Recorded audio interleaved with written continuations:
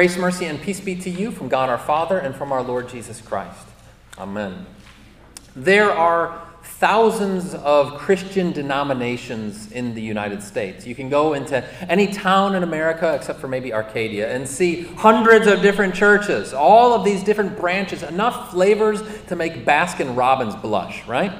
This is where the church is at in 21st century, not just in America, but all throughout the world. The church, the one church of Jesus Christ, is divvied up and divided into countless denominations.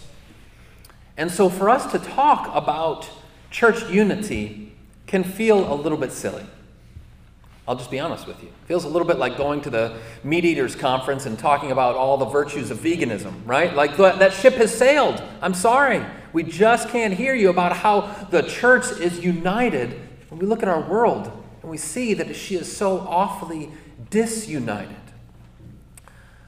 But in our text for this evening from Ephesians, Paul wants to point us to a deeper source of our unity. That even while there is a surface disunity that is real and that exists and that is something to be grieved over and to seek to remedy as much as we are able in this life, even while there exists that surface disunity, he says there is still at the same time a deeper unity which is born and preserved and comprehended by the gifts of the triune God. That is the true source and substance of the church's unity. If we want to understand what it means for this body of Christ to be united, don't look with your eyes at all the different names on the church signs, but instead with the eyes of faith, look to God's word and hear what he says about the source of this unity that we have within the body of Christ.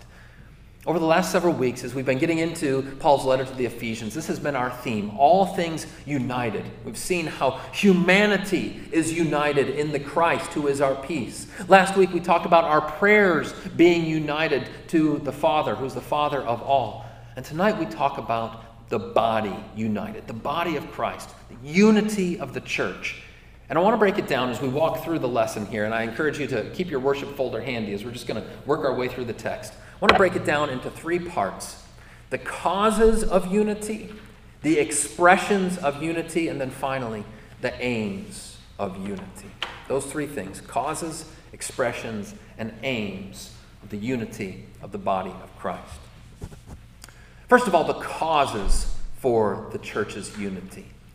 Before we get to what Paul has to say here, it's been interesting in America over the last, 30 or maybe even 40 years now. There have been church gurus. They have gone by the name of church growth gurus. And they unlocked what they have felt like is a real key to understanding how to make churches larger. This started in the late 80s and then into the early 90s, where pastors and some of these consultants would come into a community and they would recognize, you know what, here's the problem, is you guys are trying to grow your church. You're trying to appeal to all different sorts of folks, young and old, rich and poor, of different political persuasions and races and all these different things. And they said, look, if you really want to grow, you got to just find your target market and you got to reach it aggressively. See, people don't like hanging out with people who are different from themselves. Instead, they want to be with people who are like them. And so that's what you need to appeal to. This was kind of the fundamental insight of the so-called church growth movement. People don't like being with people who are different than themselves. Wow, that sounds so Christian, right?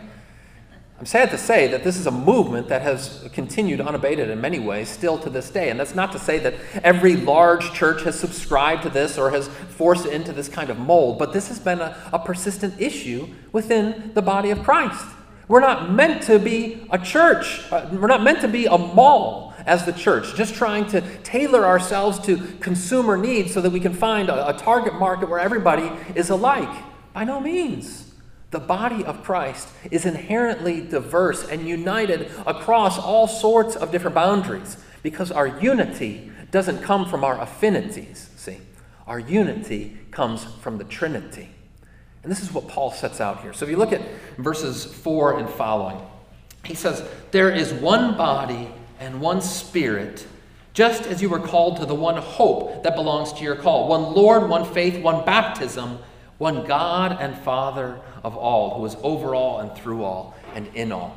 7 ones that Paul lists there, and 7 is a very biblical number, a number of completeness. That within this unity there is also a completion. And he speaks of it, first of all, as that the Trinitarian foundations. One Spirit, one Lord, one Father who is over all. That out of the love of the Trinity, that is the true source of our unity. As the God who is Father, Son, and Holy Spirit creates us and redeems us, makes us in His united image. So you have that Trinitarian foundation, and then you have this, if I can put it this way, a sacramental superstructure, okay? Where we are founded upon the triune God, and we are built up with one faith, one hope, one baptism. Now, I say this a lot, but the water of baptism is thicker than human blood, see? That's what unites us as we are branded by the name of Father, Son, and Holy Spirit. As we are united to the risen Christ, yes, and also to the other members of His body. You know, we talk that way, church membership, and I think we've forgotten the metaphorical basis of that term. We might otherwise say that you've become a limb over at Trinity Lutheran Church, right? This is the idea, that to be a member is to belong to the body. It's limbship, see? And it is born out of this love of God. The Trinity Himself is the source of our unity. So if we want to understand what does it mean to be united, we ought not look to all of the things that, from a human perspective, we have alike, but instead how we have been loved and brought together by Father, Son, and Holy Spirit. That's what truly unites us. All right, so then Paul turns from there to verses 7 through 12. I want to continue there. He says, "But grace was given to each one of us according to the measure of Christ's gift. Therefore it says, when He ascended on high, He led a host of captives, and He gave gifts to men. In saying He ascended, what does it mean but that He also descended into the lower regions, the earth? He who descended is the one who also ascended far above all the heavens, that He might fill all things." There's a real tongue twister in there for you.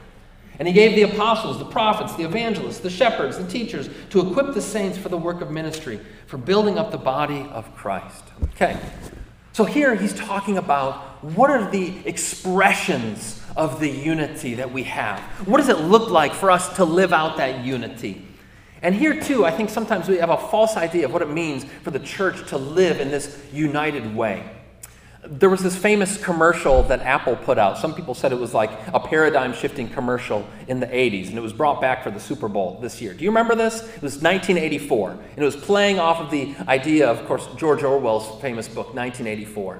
And in the commercial, it was everybody just walking in lockstep. Boom, boom, boom, boom, boom. And then they all sit down in the room. You know, they're all just kind of automatons sitting there. And then you've got the person who comes running in and like destroys the screen. And this is like an Apple commercial, so it's like, hey, look, we're different, was the idea. But my point in bringing that up is not because this sermon is sponsored by Apple, although if they're open to it. But instead to point out that this is not how the church expresses her unity, that we're just automatons, all having to be the same, act the same, say the same all the time. That's not it.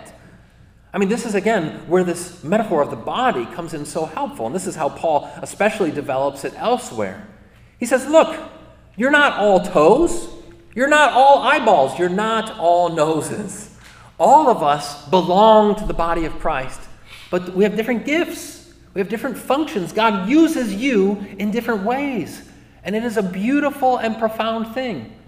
Just as I look around in this church, I know that there are some of you who love working with numbers. We've got engineers here who just get excited when you see a spreadsheet. Others of you, you see a spreadsheet and you run in the other direction, right? Praise God that He has all of us. We have artists, musicians, people right-brained, left-brained, to go along with the body of Christ, right? We've got all of these different facets, all of these different members, and this is how God has arranged it. It's a wonderful expression of the church when we are all functioning in these different ways. And I want to speak for just a moment here into where the pastor fits in. See, the pastor, Paul goes right to that place, and he talks about the apostles and prophets, evangelists, and the pastors and teachers. So what's the pastor's job, or what's his place within the body of Christ? And some would say, well, the pastor is obviously the butt of the body of Christ. No, that he's the feet. He's the one who gets down to dirty to serve the body of Christ. That's the picture that we have in the Scriptures. The job of the pastor is not to be above the body, but to be beside her, with her, even beneath her, lifting her up. That's why I'm here, see. Not to lord it over you, as Jesus says, but instead to come alongside you, to help equip you for the works of service that God has already prepared in advance for you. So that all of us in our different vocations and using the different gifts that God has given to us through his Holy Spirit are able to function well as his body and serve our neighbors well. And here, this is where I like to wrap theological a little bit. Not wrap as in, okay, but to think about the theological significance of that most Lutheran of things, the potluck, okay? I don't know if you've thought recently about the theological significance of the potluck, but you should. Because what is a potluck? A potluck is a coming together of the body of Christ, all of us offering our different gifts. Where would we be in the potluck if we didn't have, some of Kathleen's treats that she makes? Like, if anytime you want to make your toffee, Kathy, and bring it by, we are glad to have it as a blessing to the body of Christ, especially this body of Christ. All of the members of God's body, as they bring their casseroles, as they bring their Jell-O molds, as they bring those different contributions, you see how that's an expression of what it means for us to be the church, the body united. If we only had casseroles, we would be filled up, but it wouldn't be as delicious. As it is, we have that diversity of gifts and contributions and expressions building up God's people in love. So Paul speaks of the causes of this body united, Father, Son, and Holy Spirit and his gifts. The expressions of that unity, that it's not just all walking in lockstep, but it's all these many diverse expressions as the body of Christ. And then finally, we have the aims, the purposes of this unity. Picking up in verse 13 of chapter 4. He says, until we all attain to the unity of the faith and of the knowledge of the Son of God, to mature manhood, to the measure of the stature of the fullness of Christ, so that we may no longer be children, tossed to and fro by the waves and carried about by every wind of doctrine, by human cunning, by craftiness and deceitful schemes. Rather, speaking the truth in love, we are to grow up in every way into him who is the head, into Christ, from whom the whole body, joined and held together by every joint with which it is equipped, when each part is working properly, makes the body grow so that it builds itself up in love. What Paul is saying is that this unity of the church is not for nothing. This building up of the body has a purpose. I mean, you ever see those bodybuilders where it's like they don't have a reason for building up their body, but it's like, except to just get really big? And it's like, what's the point of just having biceps so large that you can't even brush your own teeth? You know what I'm saying? This is not the picture that we have here, the unity of the church. The building up of the body is toward a particular end and goal. And actually 3 of them. Maturity, stability, and charity. Maturity, stability, and charity. First of all, maturity. As Paul says, we are to be made maturing into mature manhood, to the measure of the stature of the fullness of Christ, coming more into his likeness. I got this direct mail piece. This is a number of years ago. A direct mail piece in the mail from a local church, one of these big churches that was working on their target marketing, I guess. And they had this funny kind of, they didn't mean it this way, but what it said on the direct mail is, hey, look, we have children's church for all ages. And I read that and I said, oh, that's probably more true than you intended to be. Children's church is a wonderful thing. Sunday school is great, but we're not supposed to stay there. God's desire is for the continued maturity of the body of Christ, and that comes through together working in unity. We're able to encourage and spur one another on. Secondly, stability, no longer tossed to and fro by every wind and wave of doctrine. We have a running story that I tell, bedtime story to the kids, especially to my son Louis. Louis the Buoy. We talk about Louis the Buoy. And Louis the Buoy constantly gets himself, storm-tossed, sent out into Lake Michigan. He has to find his way back home. Because Louis the Buoy is not anchored, right? He does not have that stability. We don't want to be Christians like Louis the Buoy. Instead, we want to be anchored We don't want to be dinghies. We want to be freighters, right? We want to be bound to our Lord Jesus, stable in our faith, so that come what may, we're able to stand fast, stand firm. And when the church is united, she has that kind of stability. And then finally, charity. And by charity, I don't mean just, giving things to the poor, but I mean charity in that more classical, traditional sense of love, that outpouring of love. As Paul says, the body, when each part is working properly, makes the body grow so that it builds itself up in love. That's the ultimate goal of the unity of the church. Not that everybody is the same, not that everyone is alike, but that we are able to encourage one another, spur one another on, and serve each other in love. And as I've been reflecting this week on what this looks like as the church lives united, I was given a beautiful metaphor for this from our friend Bob Unger.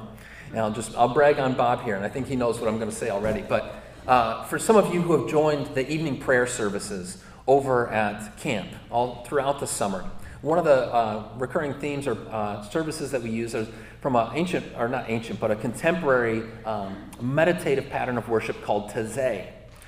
And Taizé has a repetitive structure, but it's not mere repetition. It continues, it layers. Many times it'll start with a soloist or a cantor who will first bring it in. Then you start to hear other voices come in as well.